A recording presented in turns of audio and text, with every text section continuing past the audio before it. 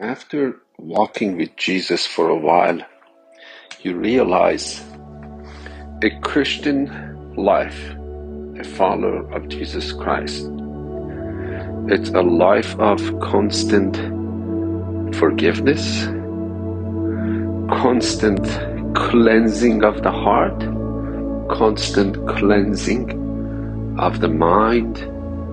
I'm not even talking about the action. It all starts from the heart and the mind, and a constant,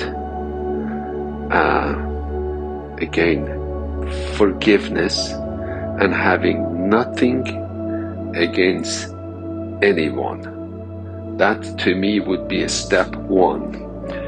And once we walk in that kind of a step, then when we go out as a missionary, or when we go out to our neighbor, or when we share this Jesus, living Jesus, with anyone on the street, place of work, at the airport, or in any place, then we are sharing Him from our own experience, and we are planting that seed inside someone's heart or mind or being.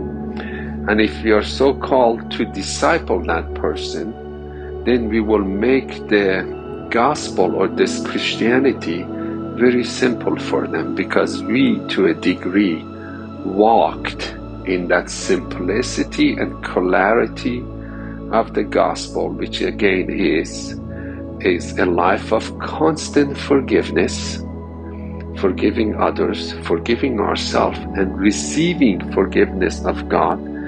But also, we don't stay there. It's the life of constant cleansing of the heart and cleansing of the mind. And that's discipling, the way I understand it so far. How do you make a disciple of Christ?